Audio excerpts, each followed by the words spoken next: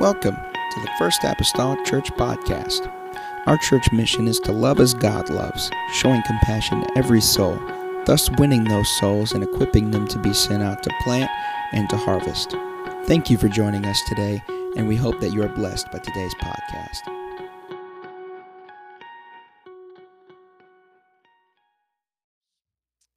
Psalms chapter 133. There will be other verses and stuff to pair with this, but and I could have probably put them all together as my text, but I didn't. Maybe in retrospect I should have, but nonetheless, Psalms 133. I'm just going to read the first two verses, and we'll go forward. Thank you to everybody that helped yesterday with the chili supper and the hayride and such. Those who have set up and tore down and cleaned tables and cleaned floors and cleaned toilets and all those type of things. Brother Fred, Sister Sheila for supplying chili, and being here early, getting the fire ready and cooking all day, and Brother Mike Penrod getting straw and letting us use his trailer, and the list goes on and on. Sister Angie Cruz getting supplies, and if you did something, you just need to pat yourself on the back, probably. And most people probably here did something of some sort or some fashion. Amen. And so we appreciate that today. Amen. Doing that. Psalms 133. Going again, there's only 3 verses in this chapter, but I'm going to only read 2 of them. And look at that. I'll tell you what. Behold how good and how pleasant it is for brethren to dwell together in unity. It is like the precious ointment upon the head that ran down upon the beard, even Aaron's beard that went down to the skirts of his garments. Amen. So we're talking about the oil that was placed upon Aaron's head and the likeness of that with unity and how pleasant that is. This morning, I want to minister this, and we're going to go on a little trip today, a little journey, okay? I want to minister this, the smell of deliverance. The smell of deliverance. Let's go to the Lord in prayer. Father, we need you today. God, I pray, oh Lord, touch my mind, Lord, this morning. God, to be able to share the word of the Lord, God, in such a manner, God, that would help, Lord, perhaps someone here today, God, and if not here, someone, Lord, online or even by virtue of a podcast many days from now. I pray, Lord, today that you're able to speak, Lord, through your word. Help us, God, to be sensitive to the Holy Ghost.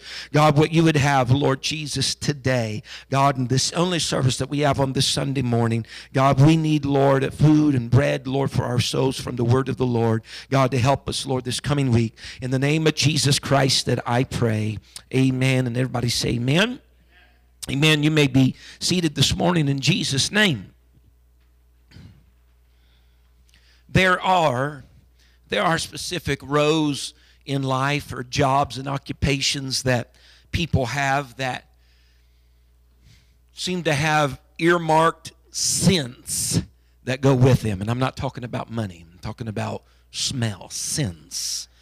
My dad, through the majority of my life growing up, was a mechanic. And growing up, whenever he came home from the garage, the smell of gasoline, oil, grease, carburetor cleaner, those old tool cleaning bins where you'd clean the tools after a day's work. I don't remember what chemical was in them, but I just remember if I would smell it right now, it would trigger. Because I remember going there sometimes to McGee's Body Shop and helping clean tools. But he'd come home with the smell of all that together. And he was married to the right woman, because Mom still yet to this day loves the smell of gasoline and kerosene and all that. And I don't think she ever had an addiction problem with it, but she just kind of liked the smell of it. But so even when he wasn't at work, I mean, after he even take a shower and stuff, there would just be a hint of that stuff. You know, when you're around it and you work with it all the time, it just kind of become a part of your skin, gets in your pores. And it's his daily activity. It was. So, I mean, I don't think you walk up to him anymore, and he smells like grease. But it's been a few years removed from that. But in those days, it was part of his daily activity. So it just remained. It remained because it was something that he was involved with day after day. As a young man, growing up in my teenage years, and also when Dawn and I was first married, I worked in my early years of our marriage on a hog farm. And so there were strict guidelines about tempering any spread of disease from building to building. And so it wasn't anything. We would shower into the building. We would shower out of the buildings. And so it wasn't anything to have beyond 5 showers just at work a day. And then come home and then shower again. But I'm telling you, after 5, 6 showers in a day of working at the hog farm, it didn't matter how hard I tried, what type of soap I had, whether it was lye or lava, and I was trying to wash with steel wool. It just did not matter. I'm going to smell to a certain degree like a hog. Just going to smell like a hog. As a matter of fact, if we were to go anywhere after a day's work and I started to sweat, someone might start hollering, "Suey!" Because it was just a smell of the hog farm upon my life. I told my wife whenever, we would have that scent arise at home, I said, well, it's just the smell of money, honey. It's just the smell of honey. And that wasn't necessarily the most pleasant smell to have around the house. But that just seems to be the case with certain occupations and jobs in life, even through Scripture. If you think about Old and New Testament, they had tanners, people that tanned skins, and people that were potters, and people that were farmers, and a tanner within itself, a tanner was kind of an obnoxious smell type of trade. Their business, as a matter of fact, was usually found on the outskirts of town because they stunk. That was what they was usually regulated. They couldn't get the full, the thoroughfare of the city. They want you on the edge of town because your business stinks. I don't know what type of motto or what type of catchphrase that is for them, but they would usually be out there because they smelled horrible and because they were involved with animal skins, right? And they worked with lime pits, and they had cod. They would cover these skins with cod liver oil.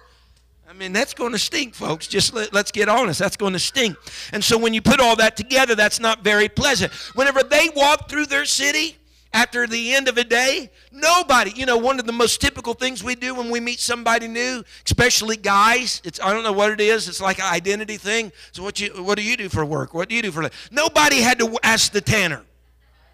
Nobody had to ask the tanner what he did for a living. You could tell by the way that he smelled. And so then you have the potter, right? When you think of a potter's house and the wheels and the clay that he works with, I mean, no doubt there's a lot of water involved too, working with the clay. And so I've read that clay has all types of different scents. It's according what type of clay you're working with. Some have described it as smelling kind of swampy. Could you imagine smelling swampy? Smelling swampy or a little sulfurous with some earthy, of course. Some even have, they said, a plastic smell to them, almost smelling like a very new plastic shower curtain type of smell. Others have said that some had a metallic, because of the metals that was in the clay, metallic, a wet penny. Anybody ever remember the smell of wet change? What that smells like, kind of having that type of smell. Farmers, of course, anything smelling like from earth to grain to the animals that they took care of. Manure, that was part of the pig farm too. Manure, just keeps on a person's body. And then they say that our body chemistry, right, everybody has their own aroma. Your body chemistry, you release an odor from your body. And it is your natural body chemistry. You have a specific makeup that is a fingerprint in so many words for you. And they say that, though, then our lifestyle can influence that smell. That our lifestyle can influence that. And this is even more so if you think about it in biblical times, because it's not like every day they're going to take a bath. Right? They might have their monthly bath. So they're going to have a certain smell and aroma, smell of Joe coming by, They're going to have a certain aroma that goes with them. And this is even apparent in the study that we've been doing in the book of Esther, right? Whenever they brought all those young virgins in and they gave them 12 months, putting sweet odors on them and oil of myrrh upon them because they're trying to influence what they smelled like for their irregular body chemistry and such. The Bible says in Jeremiah, speaking of Moab, which was a tribe and also a person, Moab is described in Jeremiah like this: his scent has not changed. Many things had happened to Moab, and he had been involved in a lot of things over the years, but Moab was the same as the Moab has always been. His scent, his smell had not changed. He had a particular scent, and it had not altered. And then in biblical times, I mean, you knew a guy was a shepherd, yes, not just because of his dress, but because he smelled like sheep. It's a shepherd that goes by. And when we read in the Old Testament scripture the deception of Jacob, whenever he went in before his father Isaac and he's deceiving his father to be his brother Esau, we must understand his deception that he portrayed in that moment wasn't just in how he felt with those animal skins on his hands and on the back of his neck, but he also deceived him in how he smelled because of those animal skins being on him. The Bible tells us that Jacob was a man of the tents, but Esau was a man of the field. That's two distinctive smells that these men are going to have on their life. The Bible says in Genesis 27 and verse 27, and he, speaking of Jacob, the one that went in to deceive his father, came near unto Isaac his father and kissed him, and he, Isaac, smelled the smell of his raiment and blessed him and said, see, the smell of my son is the smell of a field. It's smelling like Esau.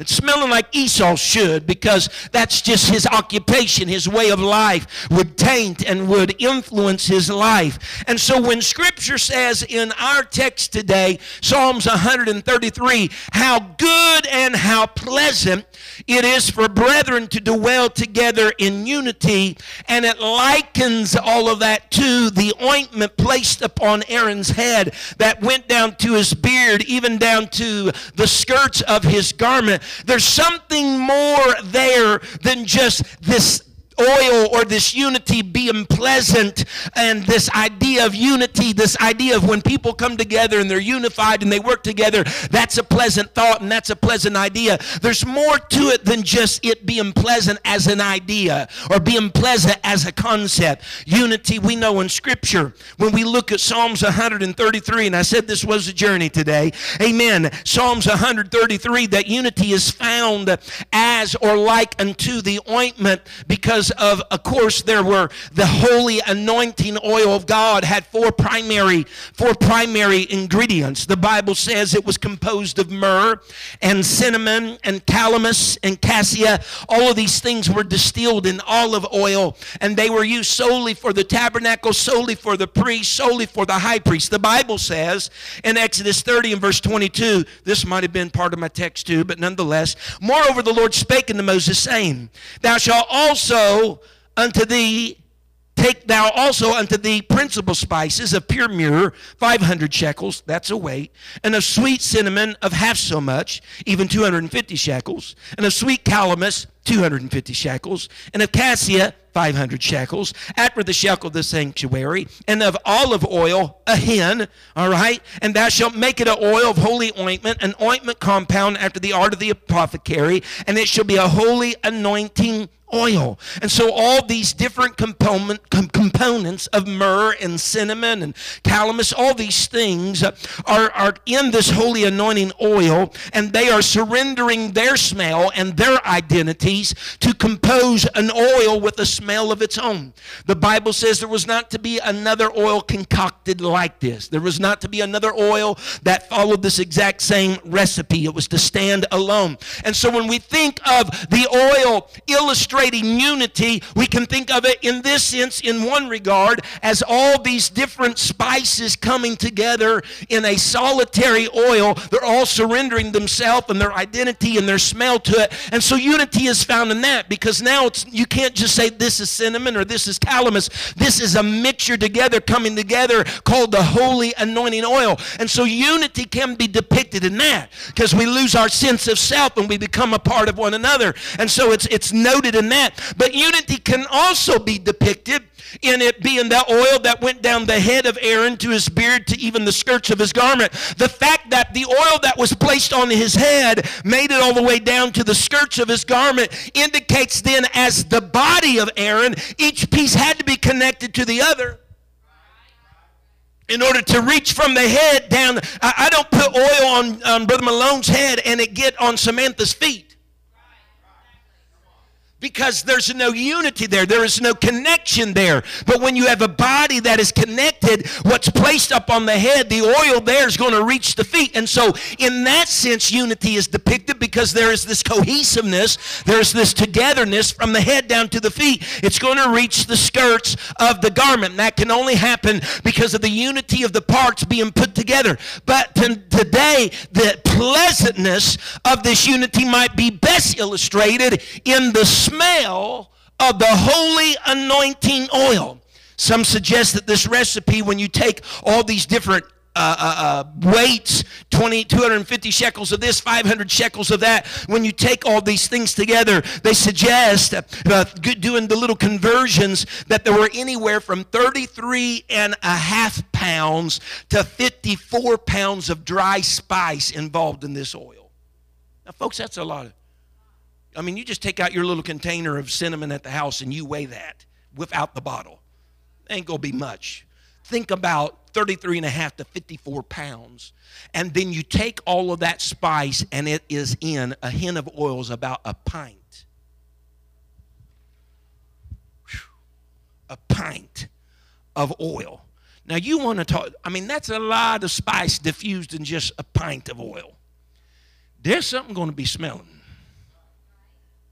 As a matter of fact, you read in Scripture, this is called sweet, that's called this. You know, there is some type of aroma. In Exodus chapter number 30 and verse 31, the Bible says that this shall be a holy anointing oil unto me throughout your generations.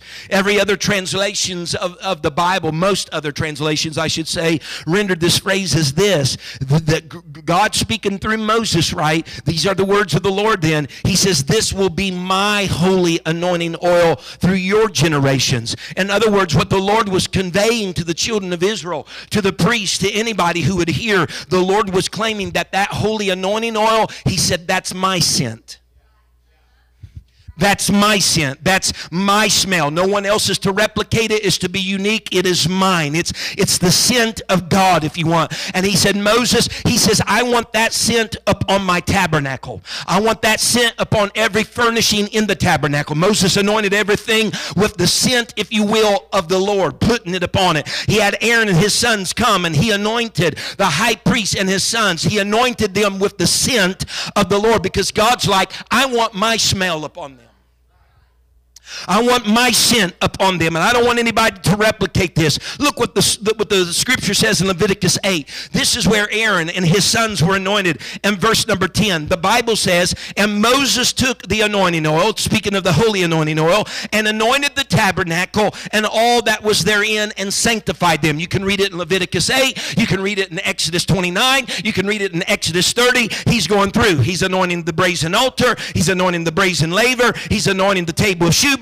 He's anointing the candlestick. He's anointing the golden altar. He's anointing everything that has to do with the tabernacle with this oil. And then verse 12 of the same chapter says, and he poured of the anointing oil upon Aaron's head and anointed him to sanctify him. And that's where Psalms is dependent upon. Whenever Aaron was anointed, that oil flowed down, and that oil covered his body down to the skirt of his garments, because again, God wanted, amen, through his man Moses, everything in the tabernacle to have his scent. He wanted the life and the garments of his priests to have his aroma upon their life. He wanted the smell among all things to give pleasantness to them from the pleasantness that came from him. That's my holy anointing. That's my scent. That's my smell. And that was illustrative of unity. How? Because whenever you smell like God, you must be in contact and relationship with God. That's my priest, my tabernacle, my holy place. And when he says, I want my name upon everything that's mine. I want my scent upon everything that's mine. And so if that person smells like that holy anointing oil, then they must belong to God. There is a unity. There is a togetherness between them and their God. And so it denoted an association. Just like you smell that farmer, he must be a farmer. Why? He has the smell of the farmer upon him. That guy must work at a hog farm. He smells like pigs. That guy over there smells swampy. He must be a potter. That guy over, you understand what I'm saying? They're starting to associate you with how you smell. God says, I want that upon them. I know we have fingerprints and all that. Let's call it, I want my odor print on them. And it is. It's unique.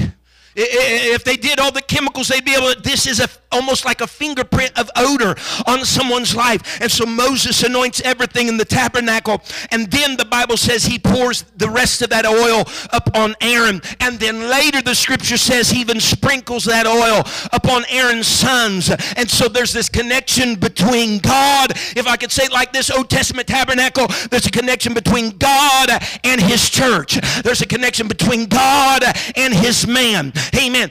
Here's what we must get. The tabernacle was anointed with the same oil that the priest was. Everything carried the same scent.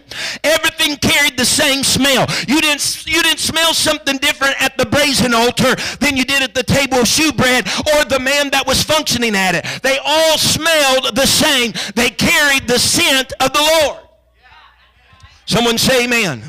But as we see that these scriptures are coming through and this anointing that takes place in the book of Exodus and Leviticus as we see them, there's one occupation that would be primary in the minds of the children of Israel that they would consider their God being, because they had just spent some 400 years in bondage, just 400 years in slavery, 400 years. They've been waiting. They finally cried out to God, and God came to their aid. And what God oftentimes even reminds them after they get out of the land of Egypt is what? I am the Lord thy God which saved thee. Or I am the Lord thy God which delivered thee. You know what? I believe that they begin to associate with that smell of the holy anointing oil. If that's the smell of God, if that's the smell of our Savior, our minds is very quick to latch upon what he's done for us as a nation. That must be the smell of a deliverer.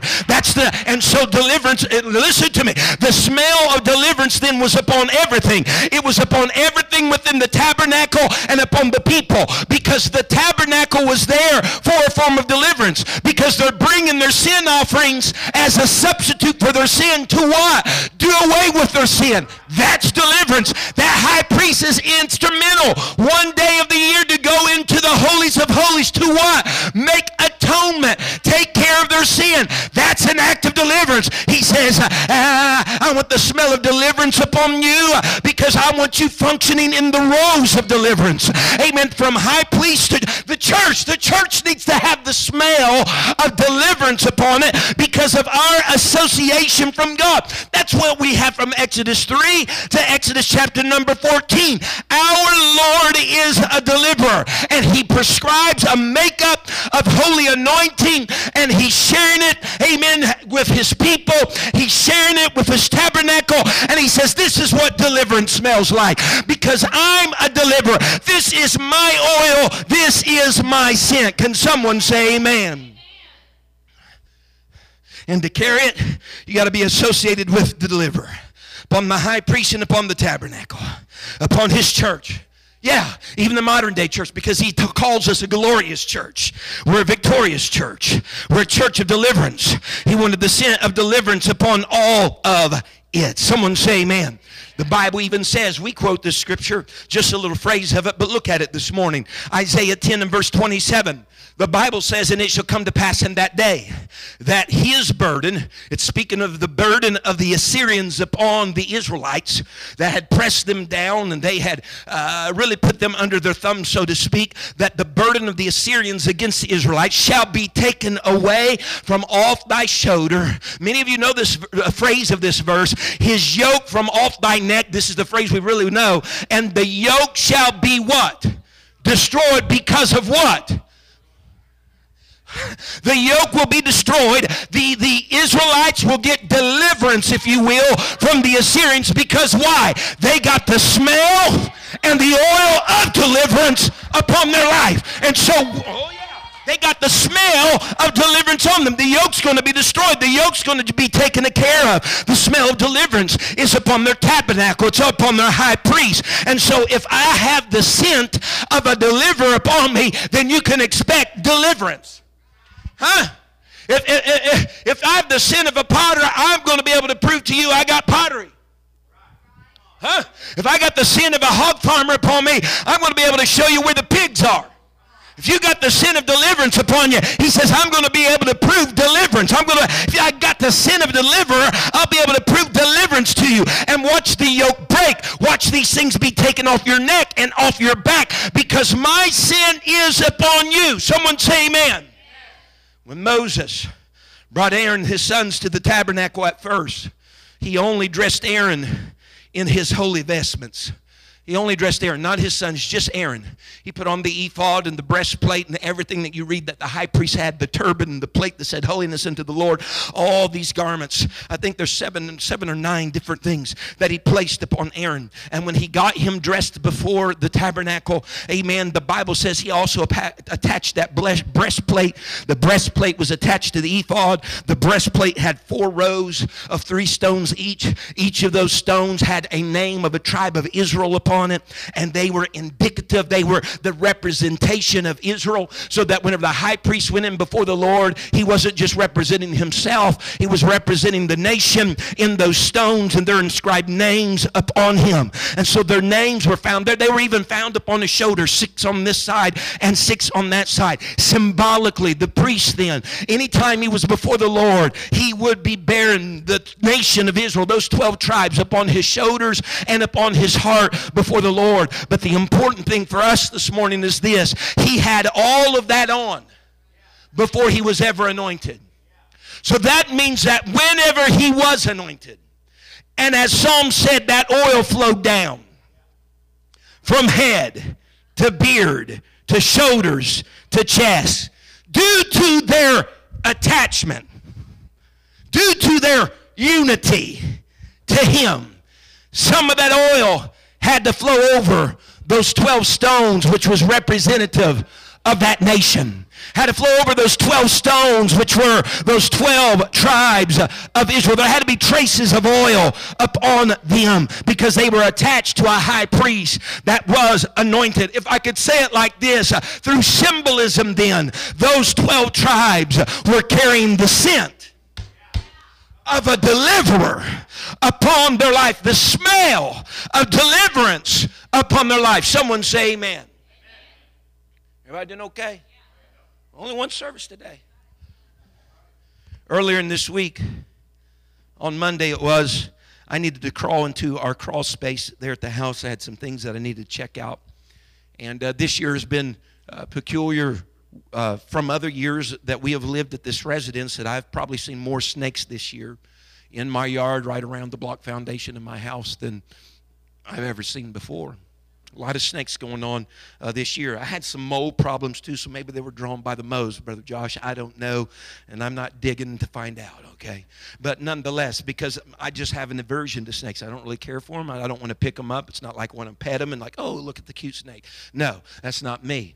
Dad always said that the best snake was a dead snake, and I'm not trying to get an animal activist out here, but I'm just saying, I just kind of carry that opinion, amen, as well. And so I was crawling under the house to check some things out, and we also have some other properties right now over there that people own, but they don't. No one lives there, and the grass gets high, and we're right next to a field, and so who knows all the reasons. But a few snakes have went into eternity from my yard, amen, this year, and some have gotten away, and I have though pieces of their body, but some of them got away. But nonetheless, I'm getting ready to go underneath the house in this crawl space, and on Monday it was warm, and so I needed to crawl under the house and check something out. And with the increased activity of snakes, the last thing I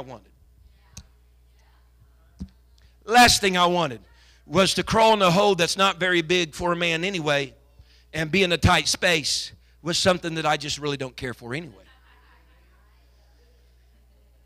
I mean, Brother Malone, it's been some time ago, we had this, it might have been one of the trips we just took together, and we were talking about, and he don't really care for snakes either, and then he told me a story about being under his house and meeting the snake, and the only thing he had was like a wrench, and he went to well and probably thought he was going to have to replace the subfloor when it was all said and done. But and I'm like, I don't want to be a Brother Malone. I don't want to be put in that situation. So, I do what I do. My life primarily is filled with a lot of research. So I started researching what essential oils snakes just don't like the smell of, what they just despise. Found out what was repulsive to them. And I knew we had some essential oils because my wife on the side is an apothecary. And so I went through the essential oil drawer and looked at what we had. And I seen that lavender, they don't like lavender, and they don't like peppermint. And so I grabbed those things and put it behind my ears and on my wrist and on my ankles. I put on my coveralls and I went under there with a shovel. So I crawled in there on my belly and had to go to the total opposite side of the house. And so I was hoping that they didn't like how I smelled and that I would repel them by my smell. I'm glad to report tonight that I came out without any instance of seeing a snake in the crawl space. But that triggered me then doing this whole scenario, and understood then that to make up for their poor eyesight, snakes don't really have very good eyesight. If you think, oh, a snake sees me, it's probably not that they see you. Matter of fact, their hearing is very limited as well. Hearing and eyesight's not very good on a snake at all. The most excellent sense that they have on them is their sense of smell. They look toward you, it's probably not because they seen you, it's probably because they picked up on your scent. They picked up on your aroma. As a matter of fact, their primary way to smell is through their mouth.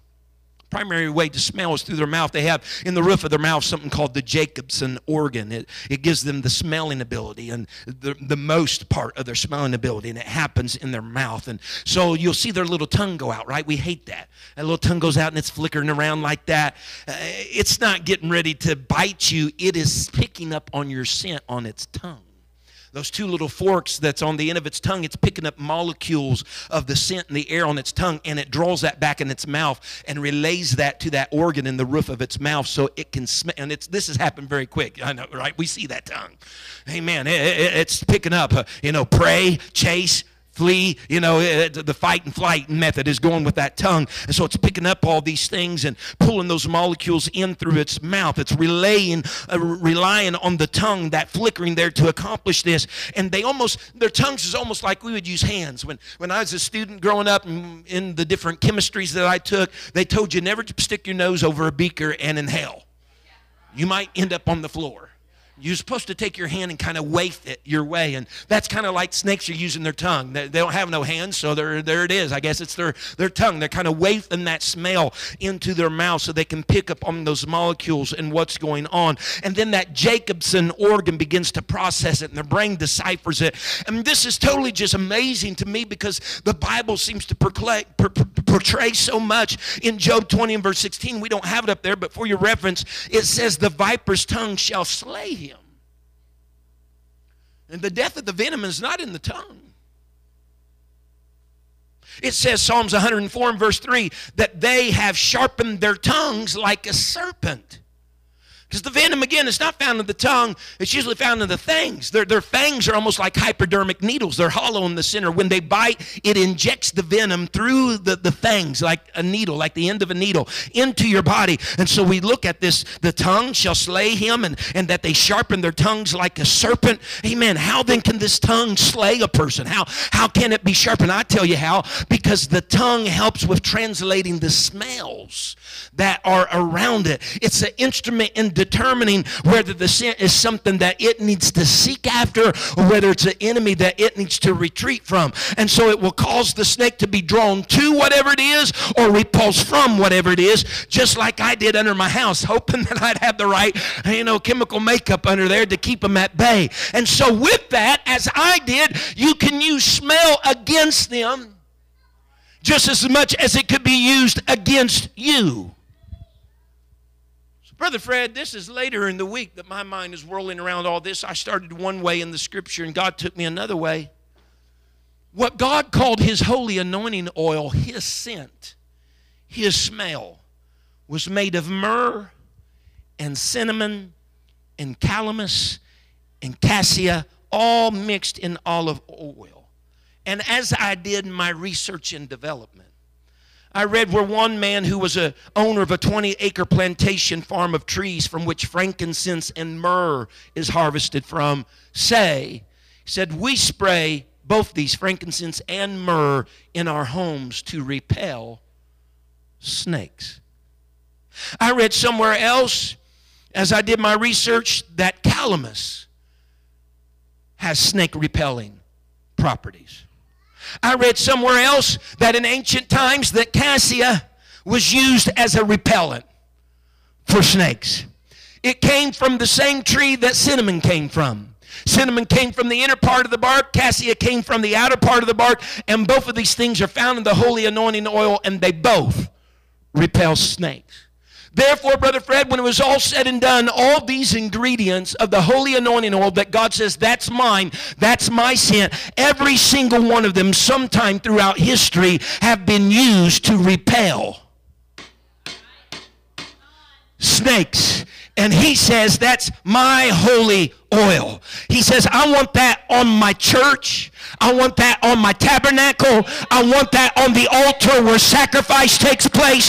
I want that on the laver that is an emblem of baptism. I want that on the table of shewbread, which is my word. I want that upon the golden altar of incense where prayers are made. I want it on everything in the tabernacle. Why? Because it is the smell of deliverance. He is going to have a heart. The Bible says he's the old serpent. He's the old slewfoot. If I can tonight, he's going to be hard up to want to chase when you're praying. He's going to be hard up to want to chase when you're sacrificing. He's going to be hard up to want to chase when you're reading the word. Why? Because it has his scent on it, and every ingredient in his scent is something that repels the snake. Someone say amen. He said, I don't just want it on the tabernacle. I want it on the high priest. I want it upon his sons. And that oil flowed down the head in a symbolic form over the nation of Israel, those 12 stones. I want it upon my people. I want there to be a smell like me upon them. Why? Because they're going to come across every once in a while a snake in the path, an adversary in the path. And if they'll be associated with me, related to me, connected to me, they'll have the smell of deliverance. And when the adversary smells that, he says, no thank you. No, that's the smell of a deliverer. That's the smell of deliverance upon their life. I'll go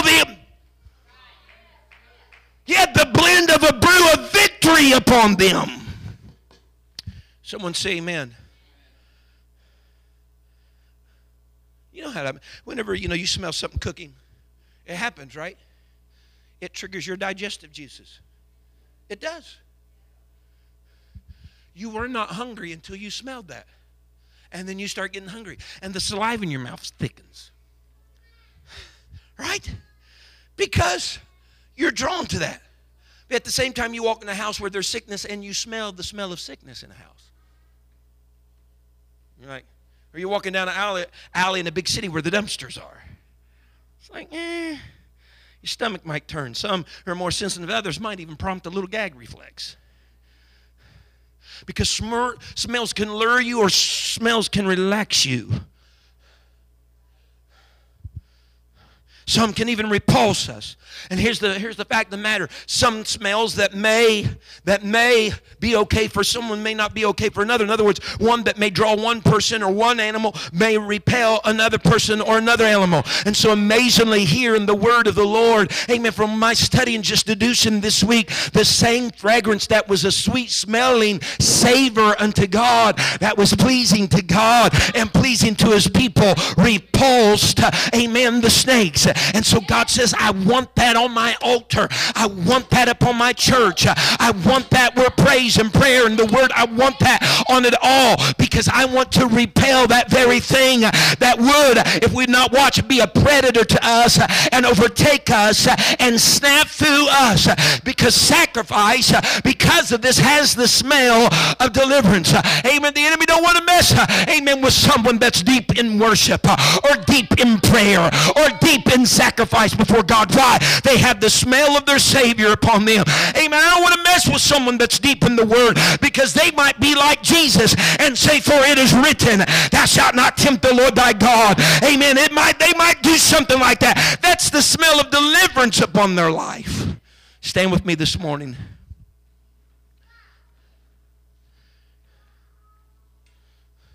So here's the thing. When we continue in these practices of prayer and word and sacrifice and stay tethered to the Lord, that smell is upon our lives. That smell is upon our lives.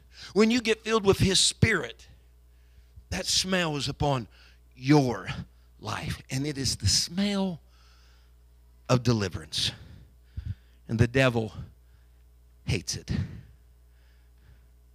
He's repulsed by it. He'd rather bail because that's God's scent. And it's rubbed off on us. And we should take great confidence and hope today, understanding, you know what? Because I had a little bit more confidence getting underneath the house, knowing that I had something on me that snake probably didn't like. Really? There's just a little, and my shovel in my hand. But just a little confidence there, knowing I had. So we need to walk through this life with a sense of confidence that I have the smell of deliverance upon me. The smell of a deliverer. And oh, how good and how pleasant it is to be in unity, connection, and tethered to a deliverer in my life, in the time, the age in which we live. If we bow our heads this morning, and Brother Mason may or may not be making his way, I don't know, but if he can hear my voice come, a spirit of deliverance upon us. Because we walk through this life and there are things that rear their head against us. There are adversaries, the enemy. The thing is, he's much in some respects. He's always working. He never takes a day off, it seems. There's no vacations. He's always there lurking. And he's not so much looking at you or listening to you as much as he is smelling you. Amen. Hallelujah. Do you have the smell of deliverance upon you this morning? Amen. Stay tethered to the church. Stay tethered to the disciplines of the word of the Lord and prayer and fasting and worship and things of this nature, because all these things have that scent upon it.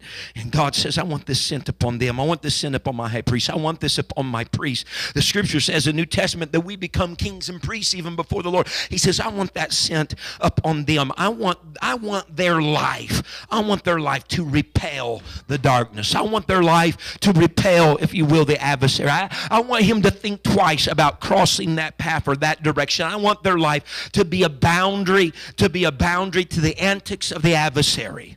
I want their life to be steadfast and immovable with my scent, my holy anointing oil upon them, that it would clothe them, that it would identify them, that it would be a means and line of protection for them. The smell of deliverance upon their life. There's not many of us here today. It wouldn't hurt for us to join into this altar this morning and just raise our hands and say, God, I want your aroma on my life. I want your aroma upon my life. I want that scent of God upon my life. It's unique. It's unique. There's not another concocted like it. There's not another concocted like it. It's unique. It's yours. And it's very carefully tethered and associated to that era of time of grand deliverance in the life of Israel, that they would have known him to be the deliverer. It's the scent of deliverance. I need that, Father. I need that, Father, on my life. Maybe you're like me in a spiritual way. Maybe you're like me in a spiritual way as I am naturally this year. Maybe there's been some snakes, too many for your comfort, that's come around the yard this year. Maybe there's been too many adversaries for your comfort come around your life this year, and you're like, Lord, God, I need that scent upon me now more than ever, because it's lurking here, there, and everywhere. I've had too many sightings. I've had too many episodes, and Lord, I need that. I need that smell of a deliverance. I need something that's going to repulse. I need something that's going to repulse, amen, my adversary, that will make him turn, that will make him deflect. Hallelujah, Jesus. Can we talk to the Lord, Brother Mason, if you have a song? Thank you for listening. If you would like more information about our services and activities, you can find us on Facebook, Instagram, and Twitter with the username FACMC. Again, that's FACMC. Thank you, and have a blessed day.